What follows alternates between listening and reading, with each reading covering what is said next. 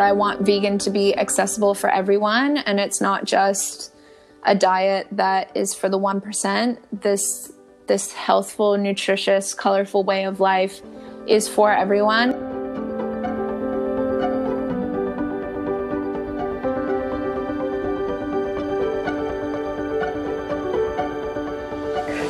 Hey, Aliza. Hey, Carol. How are you going? Welcome. I'm going well. How are you? Yeah, good, thank you. Aliza is here, and we're going to chat about a bunch of fun stuff surrounding nutrition, entrepreneurship, and manifesting our dreams into reality. We'll get started with Aliza just introducing herself to you. My name's Aliza. I'm originally from Boston. Born and raised just outside of Boston, but I've been living in Melbourne, Australia for the last 5 years or so. I originally came here just on a working holiday visa after I finished a master's degree I truly wasn't passionate about anymore and really just wanted a big redirection in life. So I came to Melbourne and started working in some cafes and got my yoga teacher training certificate. Ended up falling in love with the love of my life, and just kind of stayed here. So that's kind of the long story short. So let's dive in a little deeper. If you want to talk about yoga, what inspired you to go for your yoga teacher training? What is your relationship with yoga like? My relationship or experience, I guess, with yoga started in high school. It was offered as part of our, PE or gym class or whatever. We were able to select different options, and yoga was one of the options. So I ended up doing that for, it was like fall or spring semester or something. And it wasn't, like super spiritual or whatever yoga. It was more like gym yoga kind of. But that was sort of my first experience with it. And I grew up as a dancer. I studied ballet very seriously. That was my original pathway in life. I was always that kid that wanted to be a prima ballerina when she grew up, and I was actually serious about it. And yoga was actually a great sort of complement to ballet because I was going through so many injuries that were really difficult on my body and my mental health. And I felt like they were sort of putting themselves in between me and my potential career as a dancer. And yoga was almost a way for me to not only help heal those injuries, but also as a way to help my mental health and help me through that time that was really difficult as an 18-year-old.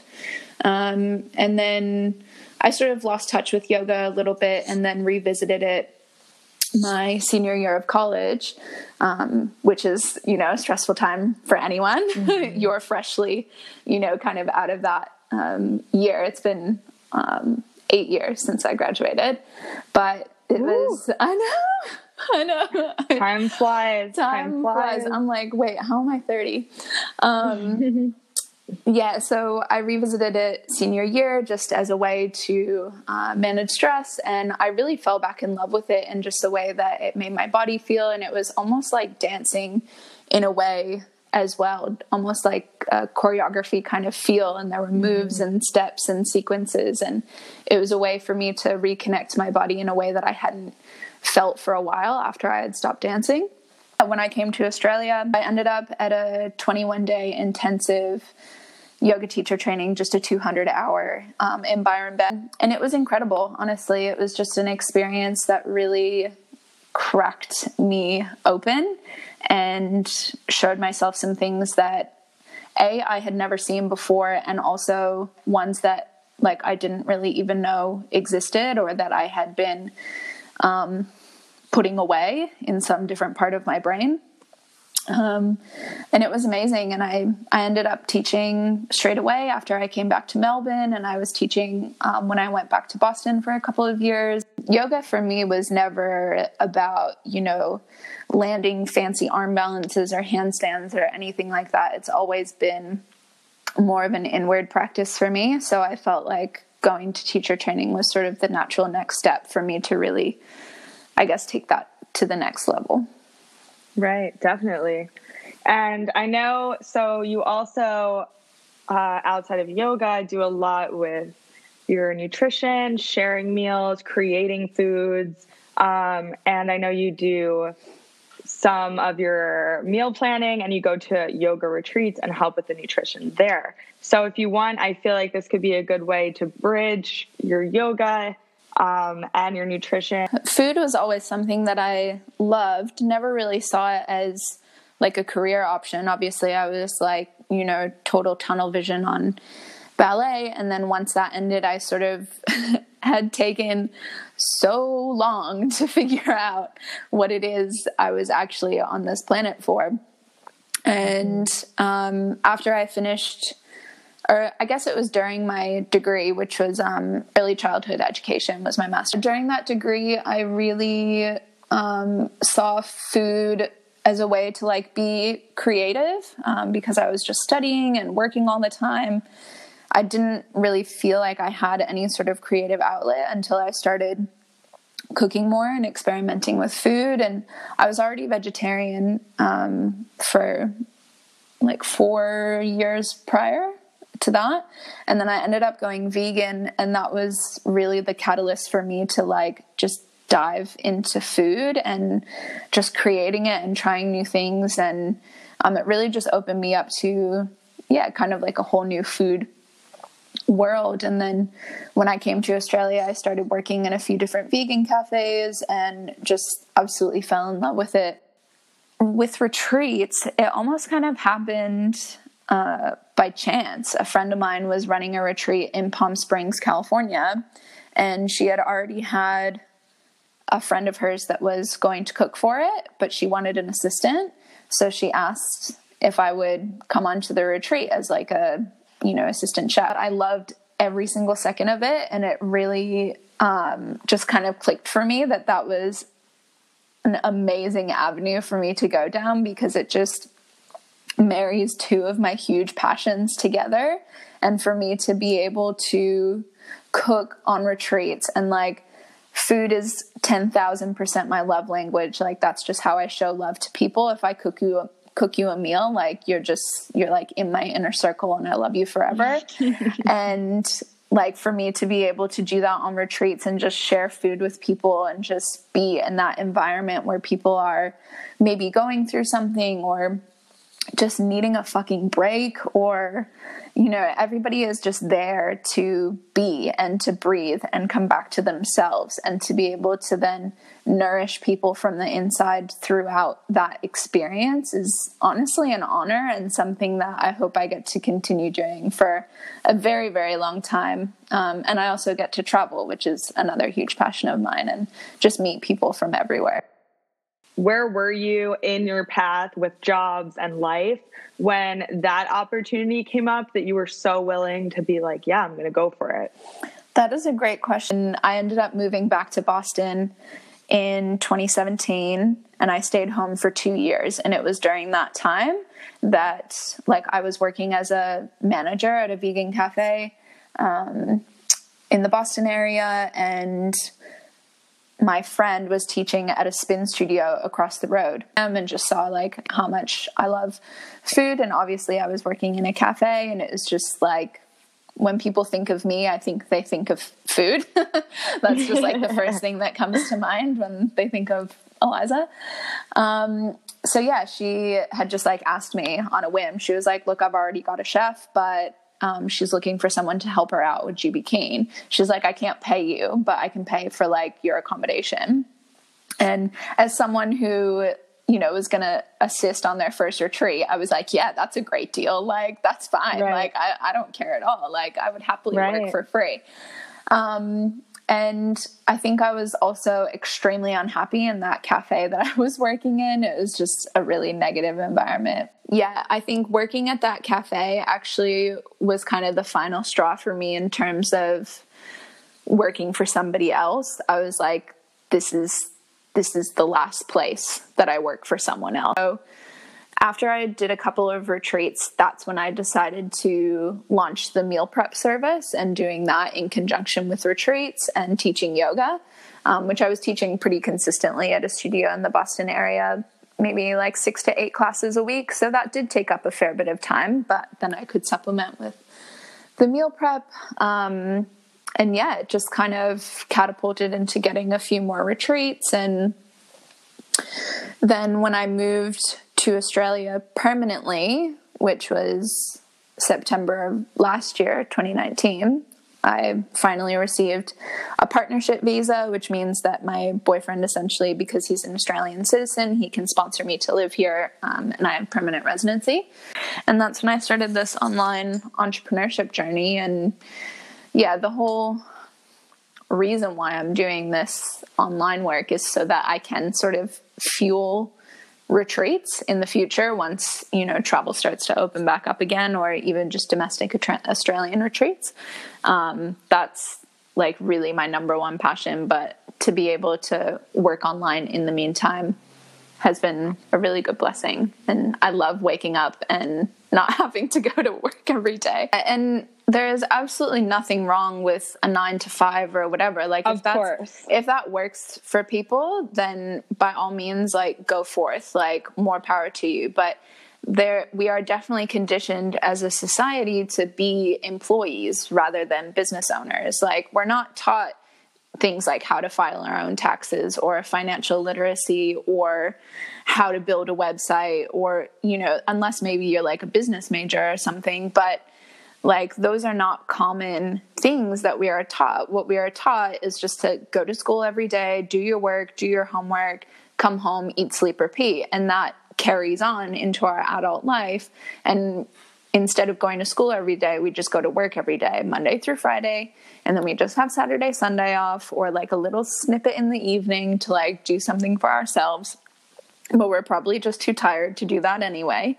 So yeah, it's just, I don't know. It's been something that I have been working through myself, is almost like letting go of the shame of not wanting to be an employee to someone else. Like, I felt like for a long time I had this shame around like wanting to forge my own path and do something interesting and creative. And I think for the younger generation, it's going to be a bit different because so much of their life is online. But for someone who's a little bit older, like myself, like, I was conditioned to probably go to work every day, or school, or, an office job or something like that. So for me, like, to try to navigate an online job and something a little bit more creative where there's travel and, maybe not a consistent income kind of thing, to the older generation, like my parents, they're just like, oh my God, like, what are you doing? Right. Like, it's hard for them to understand. So I mean, they're, picking up what I'm putting down slowly but surely. But yeah, I think it's, when we grow up a certain way and we're conditioned a certain way, to then be like, you know what? I don't think that's going to work for me specifically. If that works for you, amazing. But I just don't think that's going to work for me. It takes a lot of fucking courage and bravery to then go and forge your own path and do something different, because you're going to get a lot of opinions. You're going to get a lot of unsolicited advice from people that aren't in the position that you want to be in. And yeah, it's not easy. I think entrepreneurship and owning your own business gets really glamorized, but it's really, really hard work. And, some people try it and then they're like, oh, it's actually just easier to do a 9 to 5.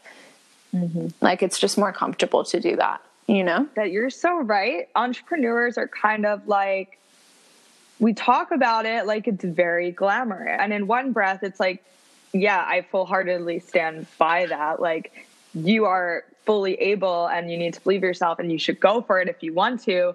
But it's like, you don't really see us. Today sucked. Yes. Today was hard. So what advice would you give to individuals who hear all those things about carving your own path and it scares them? I was recommended to Tim Ferriss. I don't know if you've heard about him, but he has a pretty big TED Talk that's all about fear. And he has what's called a fear setting exercise, kind of like goal setting, but fear setting instead. And I did this exercise, and it's basically a way for you to write down every single fear that you have about a specific thing that you want to do. So my thing was, I want to quit my job and start an online business. And then I listed every single thing that I was A, scared about, and B, that could possibly go wrong. And then also the result, that if something did go wrong, if one of those things went wrong, what would happen then? Like, what would be sort of the unravel from that? And it's a really, really great exercise to actually just put your thoughts on paper, put your fears on paper.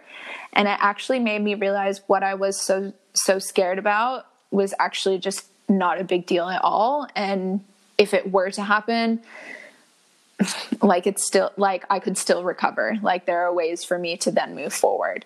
And it was just a really great way for me to, see what I was scared about right in front of me and be like, oh, that's actually not really that scary. That's not actually that big of a deal. There are ways to overcome that. So I think that's a really interesting exercise for people to do. Tim Ferriss, fear setting exercise. I love that. Yeah, you can watch his TED Talk as well. And he sort of explains it. And it also just, I think I had two mantras. The first mantra was big risk, big reward. It was something that I was just living by. I was like, this is a really big risk, but there's going to be a really big reward for me on the other side. And that's happiness and freedom and financial freedom. And the allowance for me to design my own day. Like, those are things that I really, really wanted. And that was going to be the reward. Big risk, big reward. That was my big mantra. And then something else I was living by was just really analyzing the cost of not starting versus, like, if I just sit here and continue going on, working in a job where I'm really unhappy, I'm getting up at 5:30 a.m. to get on the train with everybody else and just moving along like a freaking sardine packed into this train car, coming home exhausted, barely have the energy to cook dinner, and then I just have to repeat the next day. Like, if I keep going forward with that, what is the cost of that versus the cost of me starting my entrepreneurship journey and actually being on the path to happiness? So you really just have to weigh the two. Like, if you can sit there and see yourself being happy in your current reality, amazing, continue going forward. But if you can look at yourself in 5 years and you see that you are miserable, then you've got to make a change. Whether it's scary or not, you just have to do it. And everything you want is on the other side of fear. In terms of, I know we were just saying how being your own boss, being an entrepreneur, especially at the get-go when you're not in a place to scale, to hire employees, to hire assistants, all that nonsense. And we're doing everything, we're every single role in the company, especially in a health and wellness business, when we are promoting healthy habits and sleep and taking care of yourself. What advice would you give to the entrepreneur that is trying to go into health and wellness to help people be happy and healthy, but they find that they are tearing themselves to the ground trying to do this for other people? Do you know what I mean? Yeah, that's a really, really good question. Balance. That's a really, really good question.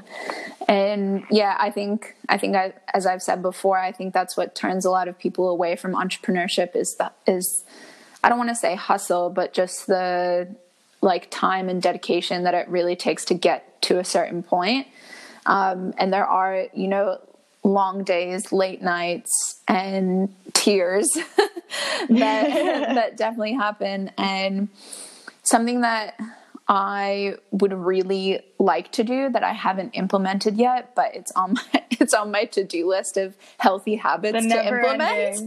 The never-ending entrepreneurial to-do list. Yeah, exactly. Is before I go to bed, I need to just have a journal at my bedside table. And before I go to bed, I just need to write down everything that I want to get done the next day, so that when I wake up in the morning, I don't have that anxiety of thinking about things that I need to get done, because I've already written it down. It's already on paper. it's already, been asked of the universe and it's ready to go. Everybody has 1 to 5 minutes to spare in a day, right? Like if you can spend 1 to 5 minutes, just close the door, sit down and close your eyes and just breathe. I think that makes a huge difference. Everybody has that little time in a day. You don't have to do this like 30-minute like visualization meditation like to get your brain right. Like you can just take a simple few minutes, even if it's 3 deep breaths, like that's going to put you on such a better trajectory for your day. And this is actually something that I struggled with a lot after we adopted our rescue dog. I was like, whoa, all of a sudden, like, I don't really have a morning routine anymore because I have to get up, I have to feed the dog, walk the dog, make sure that his needs are taken care of before my own. So that was actually something that I really struggled with at the start. It wasn't even like anything business related, but it made me realize how much I relied on having a little bit of time to myself before I got the day started to then be in a really good headspace. So it's taken some time to really adjust to that life, and also making sure that I do have, even if it's like during lunchtime where I just like make myself take a 20-minute break or 30-minute break or something, I breathe, I eat my lunch, maybe I sit outside, do my own thing. Like, you don't have to have this like extensive morning routine of like 5 different face serums that you put on and hour-long meditations and like juicy stretches and stuff. Like it could be so simple. Like it could be as simple as taking 3 deep breaths, washing your face, brushing your teeth, going outside for a breath of fresh air, and then starting your day. Like I think getting back to the basics. That is it, girl.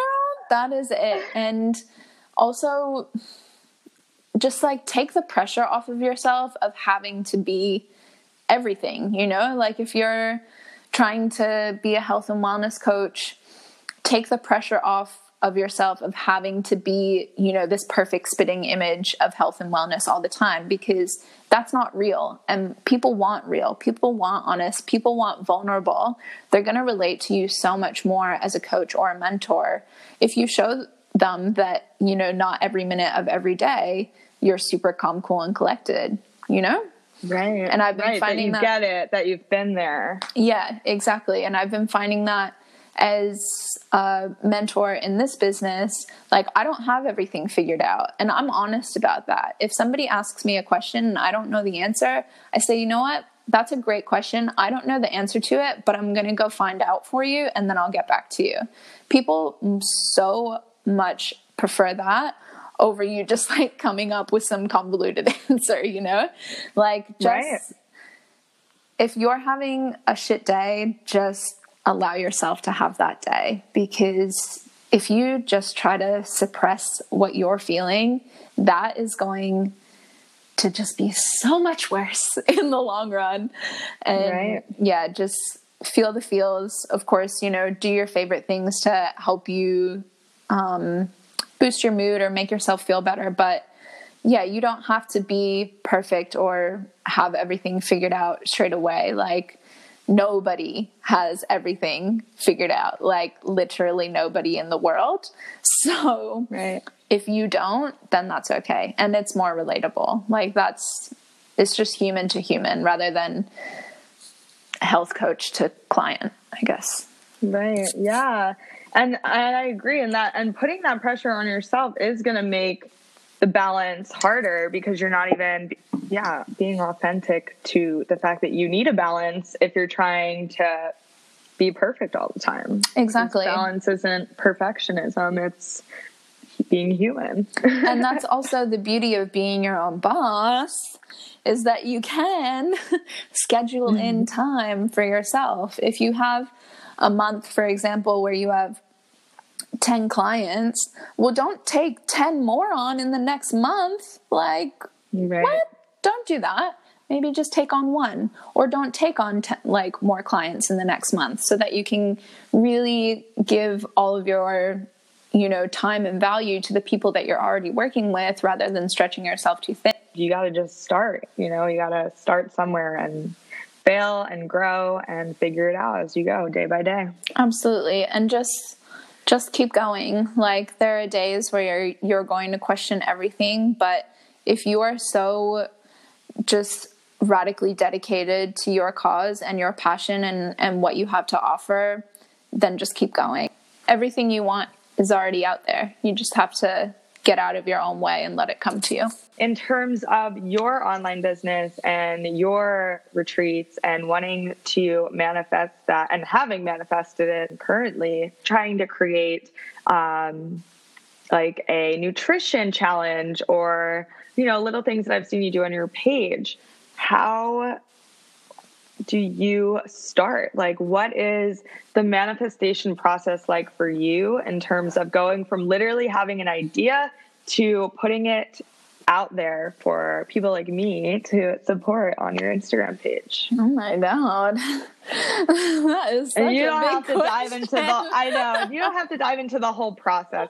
More about your mindset when you're starting to tackle it, not really how, what website, not really the technical, but the emotional and the mental side of it. Yeah. I definitely had to overcome a lot of, like I said before, just like some shame and guilt around wanting to do my own thing. That was like a huge limiting belief that I had, was that, well, maybe I'm just not meant to do it. Maybe I'm just destined for this, cycle of unfulfilling jobs for the rest of my life, and I'll never really figure it out. But I've done a lot of work over the last, I'd say, like 6 or 7 months to really overcome that. And whether that's come from the support of my work community, who are literally just the most incredible men and women of all time. And, they're here to support me if I have questions or if I'm just like lost and needing a bit of redirection. Everybody is there, like, ready to help. I think has made all the difference. And not every entrepreneur has that community, but I think if you can seek community of people that maybe are doing similar things or you have similar values and interests, I think that is really huge, to surround yourself with people that just get you and get what you're doing and get your mission and can really support you. Because when you work, in an office or some sort of traditional work environment, you likely have some sort of, team or whatever working around you. But when you're an entrepreneur, it can be much more lonely. So if you are able to find, a community of people that understand what you're doing, I think that has been something that has really, really helped me personally over the last few months, and has just given me the confidence to dive into my creativity. And also, like, I'm just a really big lover of lists and writing everything down. Like, if I have ideas for YouTube videos, for example, like, I'll just write out a big list of all the different recipes I could do, or all of the ingredients that I might need, where I could get them from, that kind of stuff. Like, if writing and sort of seeing things visually is something that really helps you, that was really big for me as well, to just, and it's like the fear setting exercise, just getting it out in front of you, like out of my brain and in front of you in your visual line, I think is so helpful to really help you clarify what it is that you really want to do. Invest in a coach or somebody that can really help you get to the point that you want to be at. Like, you don't have to do every single thing on your own. Like, there are so many options and so many people out there that want to help you. So, which it can be very, very difficult to accept help. But I think, it's much harder to get to the top by yourself. Much harder. If you want to find me on Instagram, my handle is Shakti Fresh, and I have a YouTube channel as well. And everything that I share is vegan, but my approach is really that I want vegan to be accessible for everyone, and it's not just a diet that is for the 1%. This healthful, nutritious, colorful way of life is for everyone, and I really try to make my recipes super approachable. They're not very complicated. They don't require complicated ingredients. I just want people to see the food as delicious, not necessarily, oh, well, that's vegan, so I can't make it, or I don't know how to make it. I want people to feel like they can come to my page and that they're welcome there, and that they have free access to all of these recipes that they look at and feel confident that they could recreate too. This is Shane on Back to Basic Breath, and we will see you next time, y'all.